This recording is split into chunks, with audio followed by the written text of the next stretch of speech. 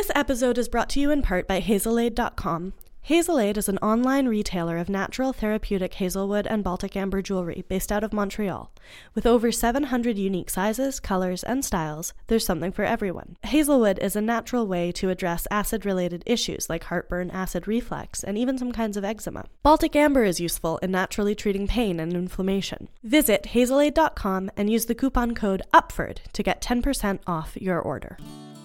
Hi, I'm Tefera Jemian. Welcome to Yeah, the show where we talk about young adult lit and what it can teach us at any age. Today we're continuing our special series in collaboration with Montreal YaFest, where we're interviewing several of Montreal YaFest's featured authors and event organizers.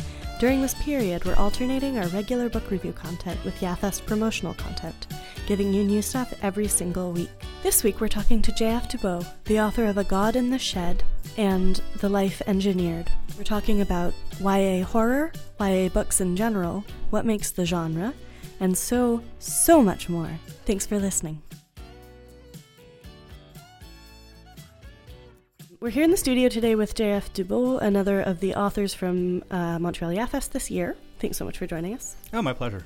This is a fun treat because he's actually in the studio with me, whereas usually our authors are on the phone. Which is a treat for me because usually when I do interviews, they're on the phone or on Skype, and I don't get to do them in person very often. So I jumped at the opportunity. Thanks so much for being here. J.F. Dubeau is the author of The God in the Shed. That's your YA book, right? Yes. Is your other book also YA, or is it a not YA? It's kind of a tough one because I never really bothered to, even for A God in the Shed, I never really wrote it thinking, oh, I'm going to do it. Well, no, that's not true. I did originally conceptualize the story as being YA. Then it got out of hand and wound up more horror than I thought it would be, and I thought it wasn't YA anymore. And then Voice of Young Adult magazine gave it a very positive review, so I guess it's YA. But I never really got the chance to go through that evaluation for my first book, The Life Engineered. I mean, there's no swearing in it, but it doesn't really focus on teenage coming of age or anything like that. So I don't know. Like I would say it is acceptable for a young adult audience, but not particularly aimed at it. I think the most common story I hear from the authors I interview is, I didn't really know I was writing a YA book, but then my publisher told me it was a YA book, and then it turns out it really resonates with that market, so it is. I mean, I'm not complaining. If there's one thing, when I got that review, I started sort of, as I work in marketing, so my first knee-jerk reaction was, I should know more about this demographic, if only to understand the people who are potentially going to be reading my book. And the young adult community kind of gets a lot of, much like millennials, they get a lot of bad press for no reason, very undeserved. So I was very surprised at how cool, first of all, other YA authors are, and the YA community turned out to be. Especially young adult horror, which I didn't even know was a thing. And it turns out it's a thing. It's a category in the Stoker Awards for the HWA. And I started reading a lot of YA horror. It is brutal. I don't know anything about YA horror. I know it exists as a genre, but I'm not a horror person. Well, why am I here? Yeah. Well, I know. I feel really sheepish saying that. I have a very weak stomach. It's fine. I'm not. It's funny because I write horror, but I'm not a huge horror fan myself. I don't consume vast quantities of horror. And the horror I've been reading recently the most, especially going into the young adult market, has been a lot of psychological horror. Yeah. So nothing that's very gruesome, but a lot of things that's extremely heart-wrenching. I'm kind of an addict for anything that's melancholy and tragedy. Yeah. I love to suffer emotionally, apparently. Yeah. So that being said, what I look for in horror usually is when it kind of circles back on itself to beauty. I've got this very weird, complex philosophy about what I like in horror, and it usually isn't, blood and guts. Yeah, that's super interesting. Well, now that you're saying that, because you talked about the Stoker Award, and that got me thinking about Dracula and Frankenstein and kind of old horror, and I do actually love that. I remember reading Frankenstein in high school, and it was November and like raining all the time, and it was just the perfect environment for reading Frankenstein. That sounds spot on. Yeah, it was perfect. I would read it in this little, I was in Boston at the time, I would read it in this little cafe, like drinking tea while the rain poured down, reading Frankenstein. But I guess Frankenstein would count as horror, would it? Absolutely. A lot of people like to say it's like the first science fiction novel in a way, and I guess it is accurate, but it's like horror as a genre is more of an additive genre, if you will. You can have science fiction horror, you can have historical horror. So in a way, that would be the first science fiction horror novel. Yeah. And yeah, no, definitely. It's the kind of I haven't really dipped my toe seriously into historical horror, like the same way you'd say like Victorian horror, like Dracula, Frankenstein. I have written things. I'm just they're not published yet, so right. I use yet very optimistically. But it's definitely it's definitely an approach to the genre that leans more towards the aesthetic that I like. Like a lot more, it lends itself more to the character exploration and the relationship between these characters, and the horror is only there as sort of an engine to drive these relationships forward, and that's what I look for. Absolutely. Can you tell us a little bit about when and how you started writing, and maybe a little bit about the origin of God in the Shed? I've always had a bit of a storyteller deep down in me. As a child, it was mostly things like through comic books. For most of my teenage years, I wanted to be a comic book illustrator because I never really thought I had it in me to write stories. I would still come up with stories, but in my brain, the idea of writing all the dialogues and all this was too intimidating, but drawing superheroes and things was simpler and easier for me. And it kind of went into like the graphic design, and that's how I ended up in marketing. I also did a lot of role-playing games in my early 20s, and I kind of got pushed out of role-playing games because the whole rolling dice thing and combat and all that, just hunting down goblins and giant rats and stuff bored me. And the way our games sort of evolved, I would read like a 5-minute narrative before each game to recap previous episodes, and I would really focus on like how my players would relate to each other and to the NPCs. So it was you could, in hindsight, I can already see, okay, well, I guess I was already moving in that direction. And one year I stumbled on the National Novel Writing Month Challenge, NaNoWriMo. I decided I'm going to just try this to see, and that was years ago. It was in 2013 or maybe earlier. No, 2011. I'm so old. And I just decided I might as well try this just to see, because I like taking on these challenges. Like, I like the idea of, like, I recently have been running a lot because my legs are garbage because of a car accident. So my knee-jerk reaction to that is, how much can I run before they crap out on me? Right. So I did the National Novel Writing Month Challenge, and halfway through, it dawned on me that I could never stop doing this. The challenge itself was easy because getting home from work, sitting down and writing the 1,600 words I needed to write was the thing I was looking forward to all day. At that point, I didn't think, oh, I'm going to be a writer. I never even considered I was going to be published. I mean, the first thing I wrote was a vampire book because my philosophy was everyone has a really terrible vampire book in them, so might as well get it out now while I don't care. But I just kept writing and writing and writing.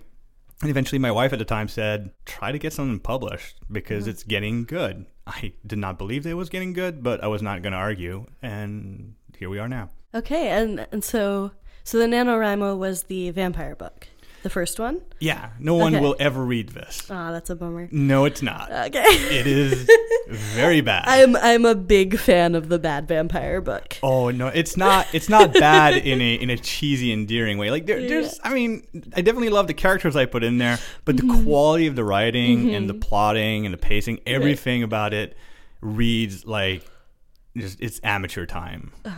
Which is fine. It was a place to start, and I learned a lot, and no one will ever read it. I do feel like one could arguably say the same about the Twilight trilogy, which became a multi-million-dollar global sensation. I haven't read them. I don't think they're my thing because they're everything. I don't know. They're everything about YA that people tell me shouldn't be YA, and there seem to be the antithesis of the aspects of YA that I fell in love with. Right. Mm-hmm. So I don't want to judge anything I haven't read. Yeah. I just don't think I'll ever read them. Yeah. I love talking about Twilight with people though, because everyone has an exactly opinion. what you said. It's like the YA. It's what people think of when they think of YA, and they're like, "Oh, sparkly vampires." But one of my early episodes was chatting with somebody, like it was before we really had figured out our format. And we talked for ages about Twilight and just about like, I think something that comes up a lot in YA is liking story elements, but having an author who doesn't know how to write. Right. Yeah.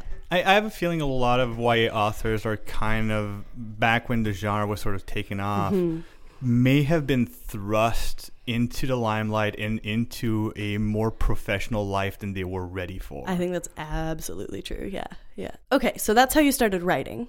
So what about God in the Shed? Where did that come from? Right. And I do want to say I haven't finished it, but I am reading it. I usually try to finish a book before I interview an author. I didn't manage that. Is it because it's horror or horrible? It's because of what the last 2 weeks have been like in my life. And because I'm interviewing an author like every week right now. That's perfectly but fine. I'm enjoying it as far as I've gotten. Okay, fine. Yeah, As long as you're not interviewing the author of a book you're hating, because that would be sad. It would be. No, I've been enjoying it so far. Yeah. Good. I have a lot of trouble accepting compliments about my work, so right. if I start stuttering, that's why. Well, if you'd like, I can just not say anything positive about it. No, no. I mean, I still have an ego to feed. It's just hard to feed it. Mm-hmm. So, God in the Shed, I have a lot of difficulty sort of honing down like the origin of the story. I think the idea originally is I wanted to write and this sounds so different from the end product. I wanted to write a Tom Sawyer-like story with Call of Cthulhu-like mythos layered over it. Mm-hmm. Which is weird because I'm not like a huge Lovecraft fan, especially not of the man himself. Some of his views were questionable at best. But his writing was serviceable, and he did invent or come about like a rather revolutionary way of approaching horror, which I do enjoy. I find that people that have written derivative works about from Lovecraft have done better than he has with the material. But anyways, I wanted to sort of mix these two things, and I quickly realized, because I wrote A God in the Shed before I wrote The Life Engineered. It's a much earlier book, and I didn't feel like I had the intellectual tools or the skills to actually do a good job with it.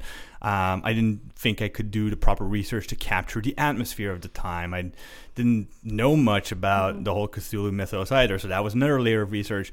So instead of doing that original idea, I made it contemporary. I still kept the idea that this would be about like the kids in the village, or the teenagers in this case. And instead of sort of really researching the mythos of Cthulhu, I sort of leaned back on more creating my own things, which turned out to be a little more inspired by the aesthetics of Clive Barker, which is if I'm looking for a favorite horror author, I would say Clive Barker, because he does this whole looping back from terrible to beautiful back to the way I like to say it is terrible beauty and beautiful terror, and just looping these things back onto themselves. Like Clive Barker is known mostly for The Hellbound Heart that made the movie Hellraiser, which is all gore, but if you read some of his other books like Sacrament and Imagica, they lean way more into this whole conflict of beauty and terror. That being said, I had this one concept and did something completely different with A God in the Shed, and then let it sit for a couple of years while I was writing and publishing The Life Engineered. And it's only when my publisher that was publishing Life Engineered, basically my publisher is based in Oakland, California, and he works a lot in LA and Hollywood, and since he's not in New York, it's more difficult to sell language rights, so he leans more towards selling TV and movie rights. And he said that Life Engineered was doing well in that sense, But the question he was getting from most people is, well, Life Engineered is nice. It would be too expensive to do anything with it. Does this guy have anything else? And that's when I put forward, well, I've got this horror thing. And that's when that book got its chance to get published. Neat. Okay. So you mentioned Barker. Can you talk about some of the other books and authors, stories, mythologies, whatever has kind of influenced? You talked about the beauty you look for, the sort of atmosphere you look for. I'd just love to hear about your influences. That's tough because I consume most. I lean less towards quantity and more towards variety as far as like there's no, like, a lot of people who say, oh, what do you read, and they'll name a genre. And I read horror more as a necessity. I used to read horror as a teenager because who doesn't? Like, everybody has like these guilty few years of reading a bunch of the worst Stephen King books. But as far as inspiration, it's difficult because I don't take like a huge chunk from here and a huge chunk from there, but tiny little pieces from everywhere. Like I'll get inspiration for stories from a song lyric or from a nonfiction book. A lot of the inspiration I got for Life Engineered came actually from listening to a bunch of Mary Roach book, specifically Packing for Mars. It made me want to write something that was as outlandish as possible, but still base it on some grounded futurism. So I don't know. I'd be listing things for the next few hours, and a lot of it wouldn't make sense. How about, do you have any kind of books or, again, like stories, myths, anything that sort of sparked your interest in storytelling or something that stuck with you from when you were a teen? Like, I hate to sound negative, but here's the closest thing to what I think an interviewer might be looking for. So one of the role-playing games that we used to play when my early 20s was Vampire the Masquerade, or more specifically some of the other White Wolf properties at the time. And we kind of played these in spite.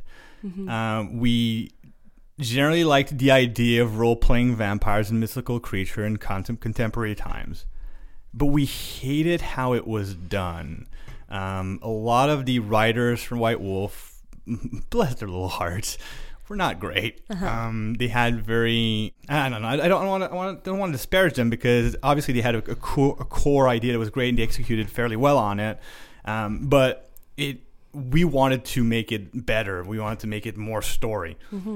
So in a way, if you're looking for that sort of inspiration, taking sort of that world and trying to sort of improve upon it, which, you know, is probably the line you'd get from most fan fiction writers about whatever, is probably one of the closest thing I would say I have as a practical inspiration towards horror. Even like outside of horror, I'm just interested in like anything. But I really like the inspiration of the RPG. Like I like it when things come from other places. And RPGs were really a core to my development as a storyteller, to the point where I would more and more want control over the story, until eventually I just said, well, I can do all of this without the players, and that's when you become a writer. Like, I can do their job too, and then I'm on my own. What an origin story. That's really fun. This is a question I ask all of the authors, and we maybe kind of touched on it earlier. But what I usually ask is why YA? What drives you to write YA? And often what comes out of this is, well, the story kind of turned it into that. But I'm interested to hear just a little bit about kind of your relationship with the category. I mean, I know you were at YAFest last year, and that's kind of how I know who you are and how we got connected. Right. Yeah. I got kind of pulled into YA. I'm trying to remember if we talked about this before the interview, but I might have mentioned it during when I was talking about the origin of God and Shed, but I never really planned for YA, but once I kind of got into it, one of the things I discovered, and this, I don't know how bad this is going to sound, one of the things I like to do when I write is be a little subversive. One of the things I enjoy the most is writing a book that is not for the intended audience and hiding it in a book that is intended for that audience. One of the things that's interesting about The Life Engineered is that it's actually a multifaceted allegory about motherhood, but it's set in the future with robots. So there's kind of layers to it. And one of the things that I enjoy about the YA audience is that they're more passionate than your more adult consumer. Mm-hmm. They see through these layers. But also what's interesting about a young adult audience is that if I want to put in, say, a message or morale or something like that, or an ethic in the story, it will get picked up no matter how deep I bury it. Mm-hmm. And it's interesting. I mean, everybody has kind of like this drive towards intellectual immortality to a certain degree, the idea of influencing young minds, all that, like the core fuel that drives teachers wanting to have an impact. Like, I don't have kids of my own, I probably never will. So the idea of being able to sort of have that kind of impact is interesting. Mm-hmm. And the way I write, the way the young audience reads kinds of allows me to do that. Yeah. It's like, I don't know, it allows me to write a book that has a lot of inclusiveness without having to brand it as such. Mm-hmm. Yeah, I know when I interviewed Talia a couple of weeks ago to kind of kick off this YAFest I love that interaction we're doing. Oh, cool. It was fun. Yeah. Thanks for listening also. We were talking about just how fun it is to kind of discover all the like diversity of YA audiences and how many people are into it. And I know that's something that's been really fun with this project, with the podcast in the last year, discovering like how varied our audience is. And now, you seemed a little shocked earlier that I dug up your blog, but I did read the post you had written after last year's YAFest, and one of the things that really struck me was talking about conversations with readers and the kinds of conversations you were having, and just being impressed, I guess, at like what you were saying before, being impressed at how deeply they read and how much they pick up on. Do you think this will drive you to continue writing for young adult? Is that something you're interested in? I would say that it already has. Okay. Like, I've got a couple manuscripts I'm trying to right now. I'm finishing editing the sequel to A God in the Shed. Mm-hmm. Cool. Okay. Yeah. It's called Song of the Sandman. It has been a nightmare to work on because sequels are tough. Yeah. They are. See, God in the Shed is a book I wrote on my own, alone, with no feedback, and no expectations. And now this is a sequel to a book that did well enough to get optioned. So I have my publishers putting pressure on me, producers are putting pressure on me. I want to make sure my readers get what they want, so they're a priority. I also want to have fun with the project too. Mm-hmm. And it's a sequel in a trilogy, so there's a lot to sort of weave in together. Mm-hmm. But once in a while working on that, I do take a break and write something else. Otherwise, I'd go mad.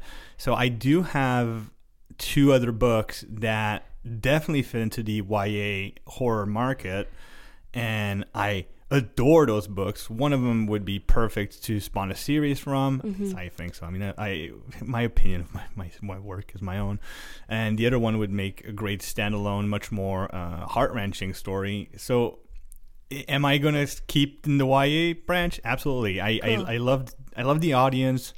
I love the format. Yeah. I love that I don't have to think whether I'm swearing too much or not enough. I can just not do it and just work around it. I like working with the limitations as much as I like sort of the advantages and sort of the kind of interactions I can have with the audience. Mm-hmm. Neat, yeah. Yeah, I think something I hear a lot with authors is just that in YA they find a place where they can write the book they want to write, and like have the freedom to play with storylines and have the freedom to kind of play with a genre, which is weird because like sorry to cut you off. No, please do. It's weird because when I talk about writing YA, a lot, like one of the knee-jerk reactions I get from a lot of adult readers is, well, don't you find it limiting? And I have 2 answers for that. The first is, well, have you read YA horror? Because it is so much worse than adult horror is just child's play. Mm-hmm. Like, it's blood and bones. Oh, and they're in pain. Okay, I guess that's horror. But then since you can't do the limitations of YA are actually kind of freeing, because you have to do, how do I say, you have to work with less tools and does become more creative. And lo and behold, when you're writing, being more creative tends to be an asset. Mm-hmm. So you wind up with things that tend to go in places that you don't expect. And I find that's when, especially for horror YA, that's a welcome change. Cool. Well, thanks so much for joining us. This has been really fun. I'm really looking forward to YAFest this year because I think the group is I think there's a really strong group of authors. Yeah, I built a whole reading list off of it, like I did last year. I have as well, and I'm looking forward to finishing God in the Shed, and I'm really excited that there's a sequel now that I know that. So thanks so much for being here. Thanks so much for talking to us. Thank you. It was my pleasure. It's been a pleasure, yeah. It's a new experience doing this in person. It's a new experience for me too. Yeah. Thanks for listening to Yeah. If you want to leave feedback, suggest a book for us to read, or just say hi, send us an email at theyapodcast@gmail.com. Follow us on Twitter at YaPodcast, and individually at Tefferbear and at the Balesosaurus. You can follow JF Dubeau at JF Dubeau. If you like the show and want to help us make it even better, consider supporting us on Patreon. You can get all kinds of great perks, including early access to bonus content, shoutouts, guest appearances, and more. Head to patreon.com/YaPodcast to donate. Shout out to our patrons Erica Stitchberry, Catherine Resch, Kat McGuire, Chantal Thomas, and Lizzie Tenho. Thank you so much. We have merch. Hit the merch link in the description of this episode to get some from the fine folks over at TeePublic. Also, head to mtlyafest.com to get your tickets for Montreal YaFest. It's on May 26th at the Jewish Public Library. You can also support us for free by leaving a rating and review on Stitcher or Apple Podcasts, and by sharing this episode with a friend. Special thanks to Great Bear for letting us use their song Jenny's Groove as our theme music. You can find their music for sale at greatbearmusic.bandcamp.com. This episode was produced and edited by Tom Zalatni as part of the Upford Network. You can find out about all the great shows on our network at upfordnetwork.com. I'm Tom. I'm Will. And we're the hosts of Blasting Off Again, a new Pokemon podcast brought to you by the Upford Network. We've decided to take on the task of watching through every episode of Pokemon, providing live commentary and in-depth analysis of everyone's favourite 90s dogfighting cartoon. We're tackling the hard-hitting issues. Is Brock racist? Was Koffing the first ever suicide bomber? What are the environmental implications of using Pikachu to power a building? Will Misty ever get her bite back? Find out the answer to all these questions and more on Blasting Off Again. Available on the Upford Network, iTunes, and wherever you get your podcasts. We're blasting off again! Ding. I'm Julian McKenzie, co-host of the Scrum Podcast, a sports show I'm doing with my podcasting partner in crime, Tristan D'Amour, on the Upford Network. Every week, we analyze something different from the Canadian sports media landscape. Lack of diversity, getting a job in the field, coverage of different sports, and answering some of the harder questions. Through a combination of back-and-forth discussion and high-profile guest interviews, we're aiming to figure out exactly what's up in the world of sports. Find us wherever podcasts are sold. iTunes, Stitcher, Google Play, SoundCloud, Message in a Bottle, Morse Code, Telegram, Singing Telegram, Target, Walgreens, Bird's Nest, Dad's Shed, and a crowded convention center bathroom.